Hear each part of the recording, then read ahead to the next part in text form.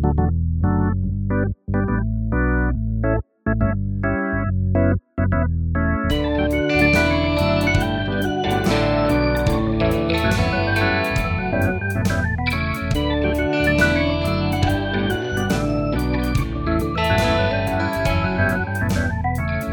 I'm Sam Clement, and welcome to the 90 Minutes or Less Film Fest. This is a podcast that celebrates films with a 90-minute or less runtime and is entirely curated by guests on this podcast. Today, we're joined by Mae Martin, comedian, actor, writer, podcaster. Have I left anything out, Mae? No, that sounds pretty comprehensive. Yeah. That's a broad spectrum of skills. Thanks. Which one do you feel like you most associate with? I guess comedian, because I started doing comedy when I was about 13, so it's been almost 20 years. So that feels like it's in my DNA now, and stand-up is a real passion. So maybe comedian, and then, did you ask me to rank them? I'm going to rank them, then writer, then actor. You also wrote a book. You've made podcasts. Yeah. Like, it's amazing. The book is for teens, but you could read it at any age, right, I suppose. As well as all of the other things that we just talked about, you've just made a TV show called Feel Good. Yeah, we finished the edit in August, so I've been sitting on it, excited for it to come out. So I can't believe it's finally happening. Oh, wow, that's a long time to wait. I know. I feel like I've been in a bubble, in a vacuum since then. I was saying to someone else that I feel like I've been in a queue for a self-esteem firing squad. That's how I feel. It must be kind of nice, though. It sort of reminds you of if you're doing your homework and, you know, you get it done really early. Yeah, that's true. It's ready. Yeah. It's done. True. It can be on TV tomorrow. I know, but then the worst is when you get an idea 2 months later and think, oh, fuck, I wish I could go back in and tweak it, but it's too late. It's locked. We're recording this before it's aired. How do you feel right now before, you're about to release it? It's quite a vulnerable feeling. I think, yeah, it's really scary. But then I've been really pleasantly surprised by the people who have seen it. The reaction's been great, and people are connecting with different things that I didn't expect and finding things that they connect with. So yeah, I'm pleased. When someone gives you feedback on it that's like, that was your intention, it's very rewarding. Yeah. That's great. And I feel like watching it last night, I saw 2 episodes. Yeah. I had a really good time watching it. Oh, Can't wait to see the other, I think there's 6 episodes. There's 6, yep. 6 bingeable, I hope. But I think it's about, like relationships, which are very universal, even though it's about, from your experience for a lot of it, you still find things to connect to. Like I could see myself in some elements of that. Oh, great. And I think like that's going to connect with people. Yeah, there couldn't be anything more universal than love, I guess. And relationships. I've always found that the more specific I am and the more I think I'm revealing some weird personal quirk, then the more people relate to it and are like, oh my God, me too. So that's true in stand-up, and I hope it's true in this, because yeah, on the surface it's a really specific story about a recovering drug addict comedian in a relationship with someone who's previously been straight and is struggling with that. Very specific, but all those big themes like intimacy and authenticity and addiction, I think people can relate to. So, I think authentic is the right word. Like these, they're so real. Oh, good. And they do feel like I just want to follow them for, not just the duration of the TV show, but I want to know what happens next. I know. Yeah, well, we're thinking about the future, so fingers crossed. Yeah, I think I know where I want the characters to go, so we'll see. Yeah. Great. I'm really glad, I guess, because it's such a troubled relationship at the center of it, but I really want people to root for them as well. And I think it would be really unpleasant to watch a couple that's just like, you're like, they hate each other. Yeah, I hope that people really root for them, even though you're not really sure when you're watching it if they should be together, if they bring out the best in each other. I hope that people are like, God, I just want to see them fix it, The couple get together quite early on, episode 1. Yeah. And so it would just kind of be boring if they just had this amazing, they do have an amazing relationship, but there's drama. Oh yeah, big drama. And that keeps people hooked. Yeah. We tried to make sure it was not just a comedy with some dramatic moments or drama with some comedic moments, but like a really comedy drama in the truest sense, where even within a scene it can suddenly be poignant and then funny. And I think that's what life is like, right? I've been in the middle of like huge arguments or breakups even, and then someone says something funny and you laugh for a second, and then, or I've been with people on their deathbeds and they're making jokes. Like life is like that. Was it hard to find because like when you described the show, very serious issues, but there's jokes throughout. Was it hard to always sort of find the joke for the sort of situation? No, I think my co-writer Joe is is so good at that as well. And we have this is pretentious, but I was going to say palette that like is very similar in terms of just phrasing and words that we find funny. Like Joe in particular he loves snakes, eels, James Bond, crisps, limes. These are words that he just finds inherently funny. And so we snuck them in a lot and just tried to undercut every moment. So you never know really what's coming next. That sounds like a fun way to work. Yeah, totally. The scene just needs some more limes. Yes. Exactly. Put something about limes. It sort of has a rom-com sort of structure, but it's just a kind of a different type of rom-com. Oh, good. I'm glad. Yeah. That's it. That's the dream. I love rom-coms. I just don't think people are making them enough. Yeah.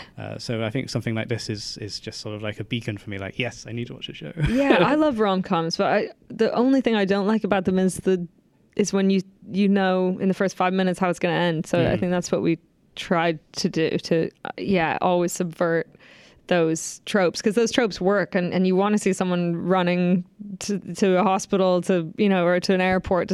Those things so work, and they're for a reason. But try to flip them on their heads a bit, I think. Yeah.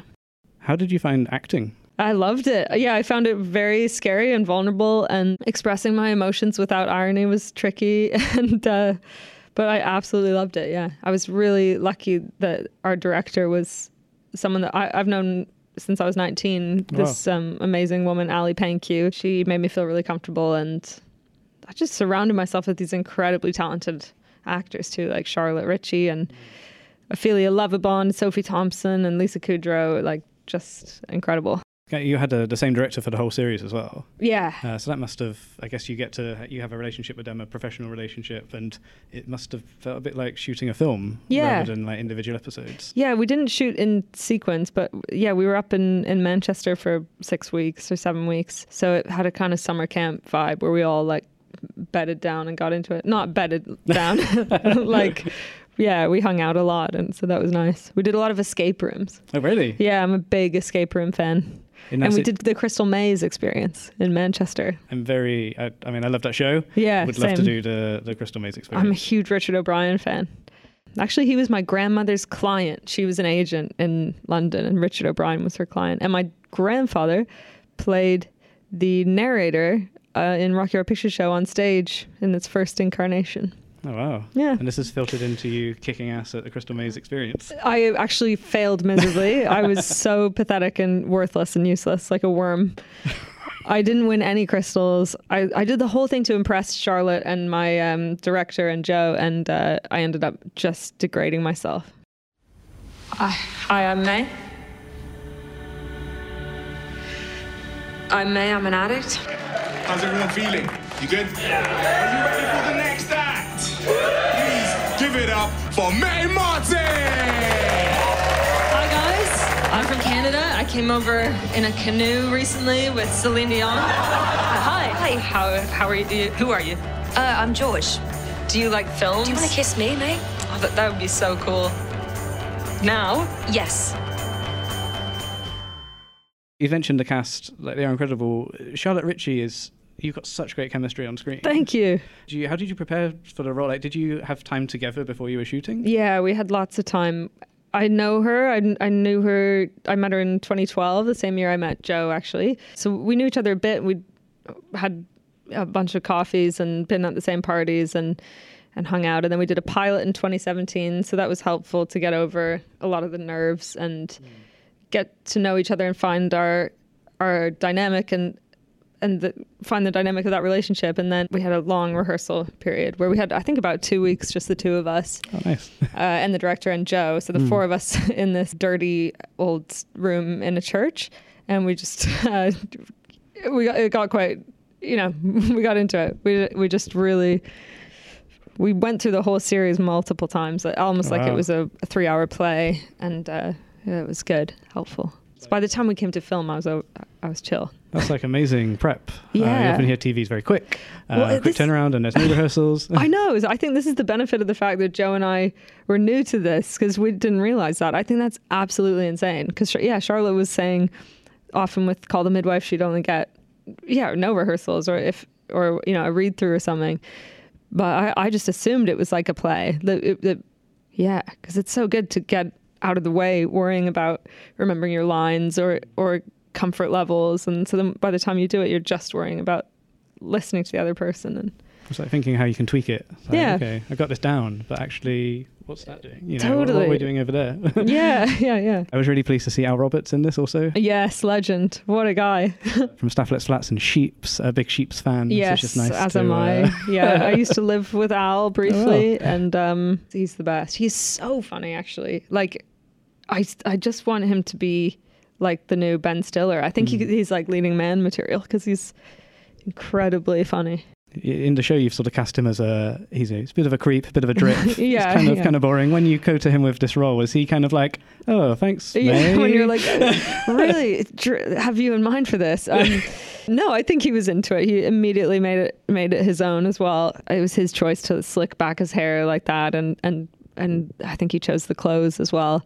But we did that a lot. Like Jack Barry's in the show, and we knew we wanted him to play it, so we just called the character Jack Barry and wrote it in his voice. And that was kind of an insulting casting as well, because the character is it's just a complete idiot. But that's not what Jack's like at all. But we knew that he'd be amazing at it. So I guess Lisa Kudrow is probably a different approach for casting her. Yeah. Well, we wrote with her in mind, just because it's easier to write with someone in mind. And then we sent her the scripts, kind of just a shot in the dark, and then can't believe that she read them. And just the fact that she read them was amazing, and the fact that she wanted to do it was. She's been so supportive about the whole process and the show, and I really respect her opinion, and I'm so chuffed. I just don't associate Lisa Kudrow with the UK. Yeah. So sort of seeing, her in Blackpool Yeah. is kind of mind blowing. I know. I don't think she spent much time in the UK, she said, or definitely not that part of the UK. What went through your head when you Kudrow's a yes?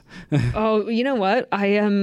My flatmate and I had this agreement because we were waiting to hear. We knew she was interested, and then it was like a case of will it work with timing, and so there were about 2 weeks where I was just on the edge of my seat waiting to hear if she would do it. And then my flatmate said, if she says yes, we'll go as a celebration to this restaurant, Prawn on the Lawn, which was like this in Islington. So one day it was very satisfying to be like, Rosie, to my flatmate. And I was like, I booked Prawn on the Lawn. She was like, what? And then we went to Prawn on the Lawn. Wow, that sounds amazing. Had some prawns and some fish. Yeah, it's our big celebratory thing. It's going to Prawn on the Lawn. Have you told Kudrow about Prawn on the Lawn? I have not told Kudrow about Prawn on the Lawn. Well, that's season 2, Lisa Kudrow and Prawn on the Lawn. Yeah. We're here to talk movies. Are you a cinema fan, generally speaking? Yeah, absolutely. Yeah, who doesn't love movies? It's crazy when people say they don't like films or they don't like the Beatles or something like that. It's like you're just trying to be contrary, and it's like such a broad statement. It's like, I don't like music, printed words. Yeah, it's ridiculous. Okay. Do you ever have runtimes in mind when you're thinking about what to watch? Yeah, I mean, I hate to admit that I will sometimes avoid a 3-hour film because my attention span's getting shorter. I love really succinct storytelling. I mean, I guess both have different benefits, but this film that we're going to talk about is my favorite film. So I just couldn't believe when I Googled it that it was, I think it's 1 hour and 29 minutes. So it's right on the cusp. So the perfect runtime, I would say. It's the perfect runtime, yeah. So May, what did you choose for the 90 Minutes or Less Film Fest? I chose Stand By Me. In a small, woodsy Oregon town, a group of friends, sensitive Gordy, tough guy Chris, flamboyant Teddy, and scaredy cat Vern, are in search of a missing teenager's body. Wanting to be heroes in each other's and their hometown's eyes, they set out on an unforgettable 2-day trek that turns into an odyssey of self-discovery. When they encounter the town's knife-wielding hoods, the boys discover a strength they never knew they had. Ooh. It's a classic coming-of-age story, and I remember seeing it I think when I saw it, I was the age of the boys in the film. Oh, wow. Yeah, about 12 or something, and just became absolutely obsessed by it. And yeah, really related to the boys, desperately wanted to be Chris Chambers, played by River Phoenix. I mean, what a cool kid. In his white t-shirt, pack of smokes rolled into the sleeve, blue jeans, just an incredible screen presence. It's a period film. It's set in 1959, but it's made in the 80s. And it just feels like you wouldn't make a film like this now, even if it was set in 1959. Like, you wouldn't have a kid smoking. Yeah. And like some of the lines, like they talk like kids. Yeah. Like sort of very sweet. They're having arguments about cartoon characters, but they're also making, your mum jokes. The balance is great. And actually, as a teenage boy, like that's there. Yeah. It's definitely around you, even if it's not your individual experience. Yeah, and I mean, teenage girls are like that too, filthy, and so it's. I could talk about it forever. Where do I start? Like, it's first of all those performances by those kids, which are so naturalistic, and I guess that's partly because they cast to type. Like, that Jerry O'Connell as Vern was that annoying, and they're always like, Vern, and it's like, oh, I forget the secret knock. He's so annoying, and then. Yeah, Corey Feldman, sort of troubled and chaotic performance. Gordy, the sweet. So apparently they went away before they filmed. They went for 6 weeks or something to a summer camp, and just the four of them and the director and bonded, and it really shows. Their timing is amazing. And actually, when we were making Feel Good, I used that film as a reference because they do something that's amazing, which is they just don't cut, and there are these long scenes where the pacing of it is amazing, and they don't cut at all, and they're just walking down the train tracks, and it'll be just this perfectly paced conversation between these kids. So I tried to have a couple of scenes like that. There's one with Charlotte and I where we're walking down the street, and I definitely had Stand By Me in mind. Did you say we're doing the Stand By Me shot, guys? Yeah, pretty much, yeah. Could he have gotten all the way from Chamberlain to Harlem? That's really far. Sure. He must have started walking on the train tracks and just followed them the whole way. Yeah, right. And then after dark, train must have come along and all smacko. Yeah. Hey, you guys. I bet you anything that if we find him, we'll get our pictures in the paper. Yeah, we could even be on TV. Sure. We'll be heroes. Yeah. The performances are so strong. They really stand out. And it makes total sense. Like, you would put that groundwork in. It sounds a bit like with Feel Good as well. Yeah. Like, actually, let's prepare. Let's be ready for when we're shooting. Yeah. Because they're a tight group of friends. Yeah, and I think they were when they were filming. And then for sure, if you're having a big shouting match, there's going to be stuff in that relationship that you can use, and it feels a lot more poignant and real. And there's two scenes, one where River Phoenix breaks down and he's sitting up at night by the fire and talking about a time when he got blamed for stealing some money, and then he starts to cry. Oh my God, it's so good. And then also Gordy has a similar breakdown moment. It's just like, I can't believe they didn't get Oscars. Like they're kids. I think child performances are often like looked down unless like they're just a singular child, like in like the piano or Fly Away Home or something. Right. But when it's a group of kids, it's like it's a kids movie. Yeah. It's like, this is not a kids movie. No. And you got Kiefer Sutherland, such a good villain too, and so fit. And he's like Ace Merrill, I think is that character's name. He's so scary and good. All of the older kids have all got sort of great nicknames. Yeah. Like, again, like you can sort of imagine that happening. For me, it's like they're kids, but they have adult problems. Yeah. And that's the great sort of take on this film. And that's why I think it resonates with so many people. But I remember when I was watching it as a child, like I was just remembering like the arguments about Mickey Mouse and Superman. Yeah. And I didn't really cotton on to sort of like the dead brother, the problem with the parents, they're very self-conscious kids. Yeah. And it was only later on I was like, oh, wow, these are very, very rich characters. Yeah. And they're so young, but they've already, in their small town, they've already been put into boxes, and Chris Chambers says the way they think of my family in this town is the way they think of me, and I'll never get out of this town, basically. And it's so moving. The soundtrack is so good too. I think that really adds to it. Yeah, unbelievable soundtrack. And Rob Reiner's just such a good director. And you look at his filmography; it's so varied, right? When Harry Met Sally, Spinal Tap, just incredible filmography. He's a big friend of the podcast in that he often makes films that are 90 minutes or under, or slightly over. Harry Met Sally is like 93. Really? Kills me. Yeah. But Spinal Tap we've already had on. It's like 86 minutes. Yeah, perfect. Wonderful. Perfect, yeah. He knows God, how to tell good. these stories in such a limited runtime. And also that you're right about having a different experience watching this film as a kid than as an adult. Because as a kid, I was, the scene with the leeches, they get leeches. That was so huge for me. And then now watching it, it's things like Richard Dreyfuss playing Gordy grown up, and he's reflecting on those friendships. And I think the last line in the film is, "You never have any friends later on like the ones you have when you're 12. Jesus, does anyone?" or something like that. Yeah. And now, of course, I totally relate to that. Those summers that seemed endless, and you do so much growing up over the course of a summer, and yeah. That final line is one of the great final lines of cinema, I think. Yeah, I agree. And again, it carries different weight. Like when you're 12, you're like, no, these guys. Yeah. I'll have better friends in the future. Also, I think, so unless I'm losing my mind, which is so possible. I was watching It too, and I think they use the same house at the end and the same shot for he's finishing writing his book, and I think he's in the same study that Richard Dreyfuss is in at the end of Stand By Me.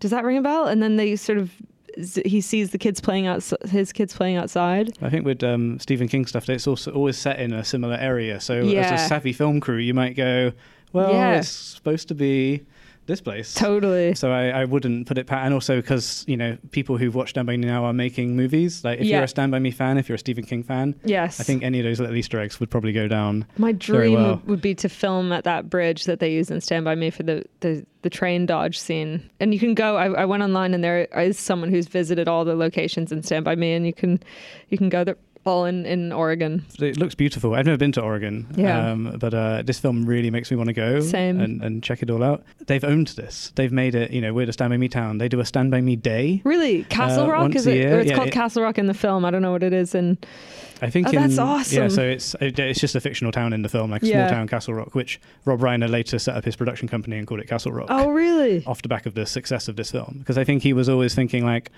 I'm not really like a film director guy, like he was doing a load of other stuff, and this film sort of solidified him, because another director, Adrian Lyne, who did like 9.5 Weeks, was supposed to do this movie and left, and Rob Reiner was producing, and he was like, I could direct. I did Spinal Tap. I did, you know, so he sort of stepped in. I didn't know that. That's so interesting. So we were close to not having, I guess it would be a totally different movie if it would be totally different. Yeah, because I think he really had a rapport with the kids too and got these incredible performances out of them. There's a show on BBC right now called Ladhood that Liam Williams made, and there's a group of boys in that, and I think they're pretty amazing performances too. I mean, they're older. I think that cast is 19, 20, but they're playing younger. But yeah, it was reminiscent to me.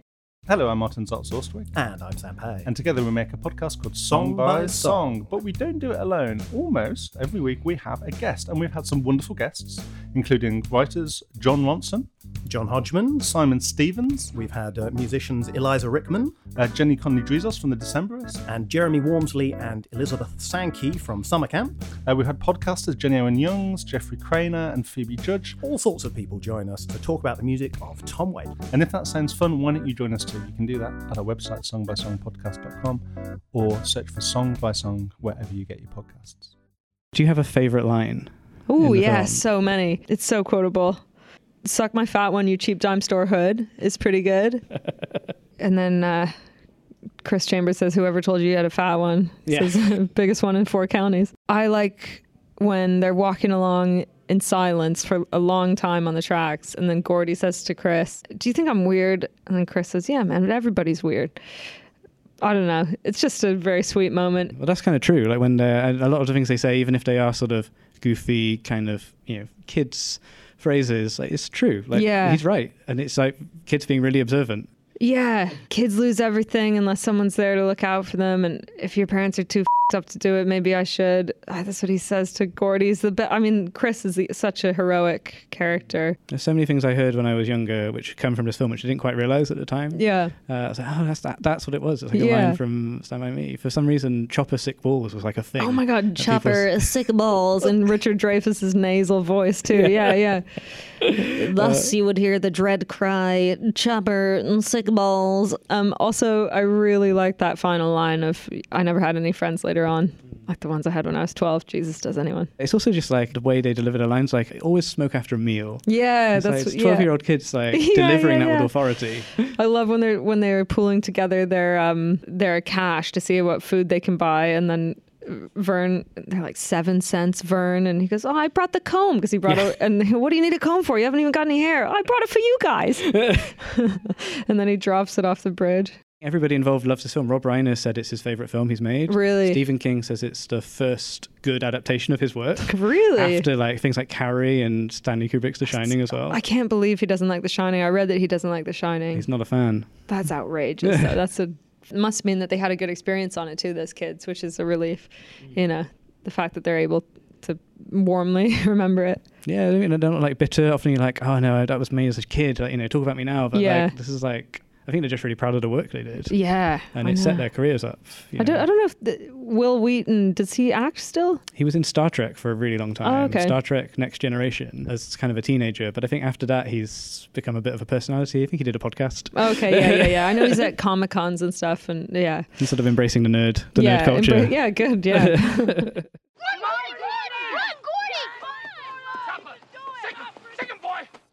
Now he said sick 'em boy, but what I heard was Chopper sick balls. What do you think about the pie eating contest scene, yeah. the lard-ass scene? Well, it does take you right out of it. It's a really interesting departure, and it definitely appeals to a younger audience. And as a kid, I mean, that when everybody starts throwing up and it's sort of contagious. I mean, Barfarama. The Barfarama, yeah.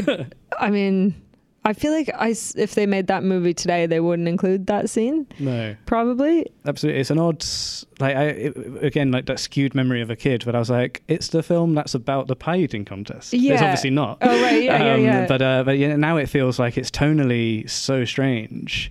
Yeah, it is strange. I guess in a way it's about a sort of nerd's revenge, and it's about someone who's ostracized and isolated, Lardass is, and then he triumphs. So thematically it's sort of in keeping, and also that all the adults in it behave really badly. Like all the pie eating judges are mocking him and tripping him up and trying to cheat, and it's that awful crowd in the audience who are just like booing the whole time. Yeah, exactly. And I think that's all those kids feel that way, like their parents are mistreating them, which they are, and so that, yeah, it's in keeping with it, but it is pretty wild. It depicts Gordy's storytelling, yeah, which he's doing throughout the whole film, but it's like the only one where actually they're showing it on screen. Yeah, and also that reminds you that they're kids. It's so gross. Yeah.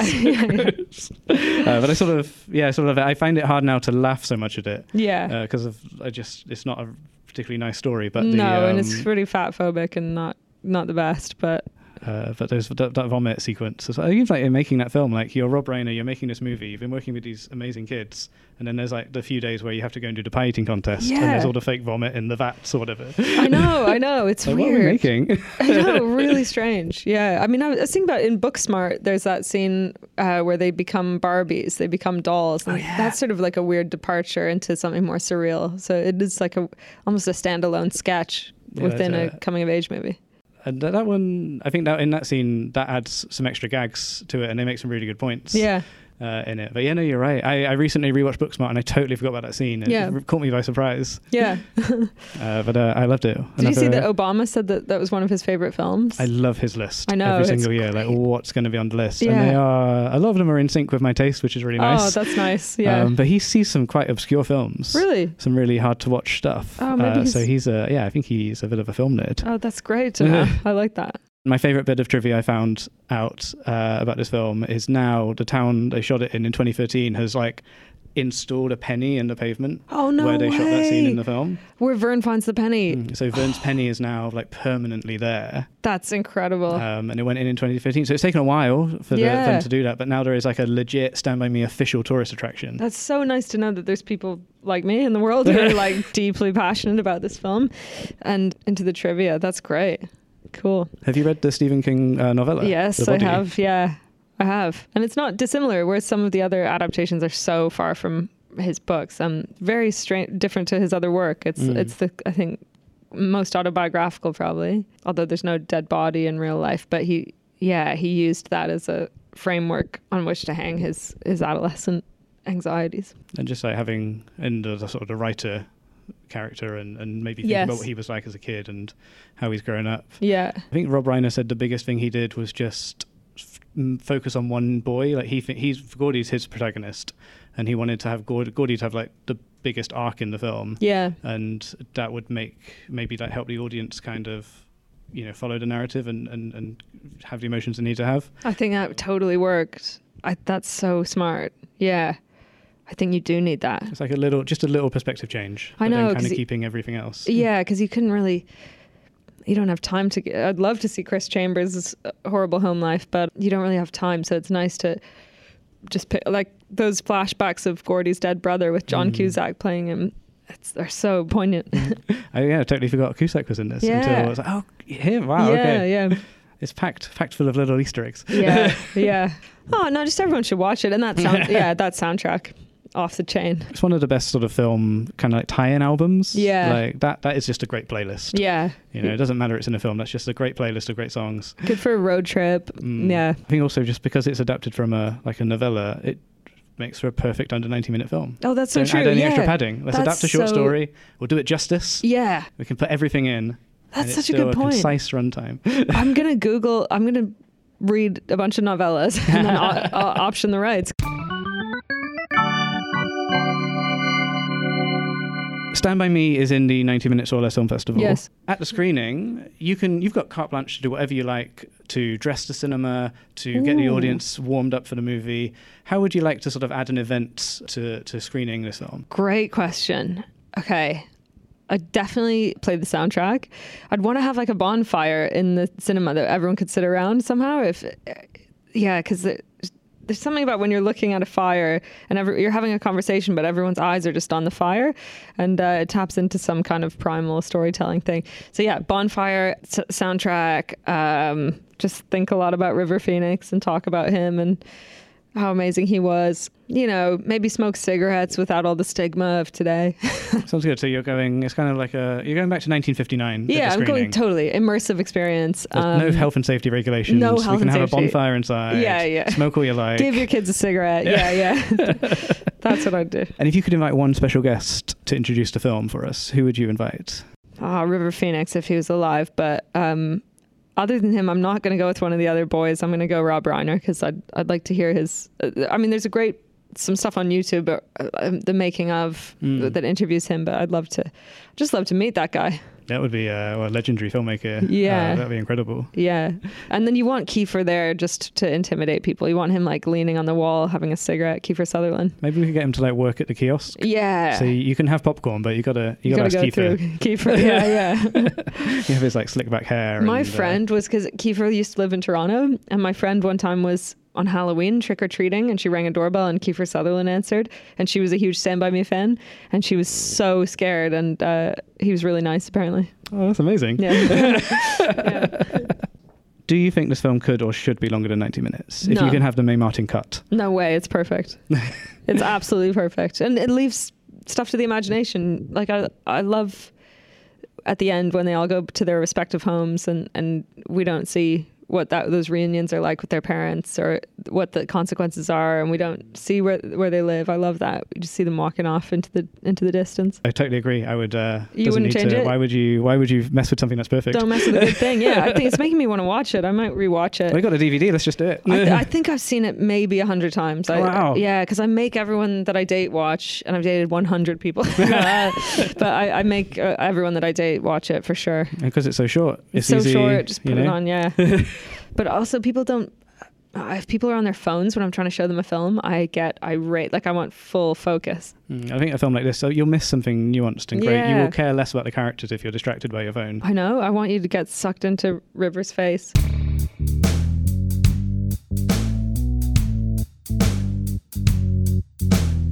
Thank you so much you. for putting Stand By Me in our festival. I'm so pleased it's there. If people want to find out what you're up to, Mae, where should they go? I'm on Twitter. I'm at the Mae Martin, at THE Mae Martin. I have a website, but it's not very good. I haven't updated it recently, but it's maemartin.net, and it's got live shows listed on there, and you can get tickets to stuff. And just the social media, unfortunately, because it's ruining our lives. But it's got to be done. It's got to be done. It's got to be done. Feel Good. It will be, by the time this goes out, there'll be a box set on all four. People can binge Feel Good. I hope people do binge it. I think it's best watched binged. And for our international listeners, it's on Netflix? Yeah, it's on Netflix. That's kind of amazing. I know, it's really nuts. So wherever you are, watch Feel Good. I know you're working on a new stand-up? Yeah, I'm working on a new hour of stand-up and touring that in April, May, June. That's brilliant. Yeah. Oh, thanks very much. Thank you. Thanks. Thank you for listening. Subscribe to the show on your podcatcher of choice and leave us a review on Apple Podcasts. As an independent podcast, it really helps. We're also available on 90minfilmfest.com. That's 90minfilmfest.com. You can contact us there or on Twitter and Instagram at 90minfilmfest. The show was produced by Louise Owen and me, Sam Clements. The show is edited by Louise Owen, with sound mixing and additional editing by Luke Smith. Our music is by Martin Ostwick, and our artwork is by Sam Gilby. We are a proud member of the Stripped Media Network. Do check out the other podcasts on the network on our show notes. We'll be back in a couple of weeks.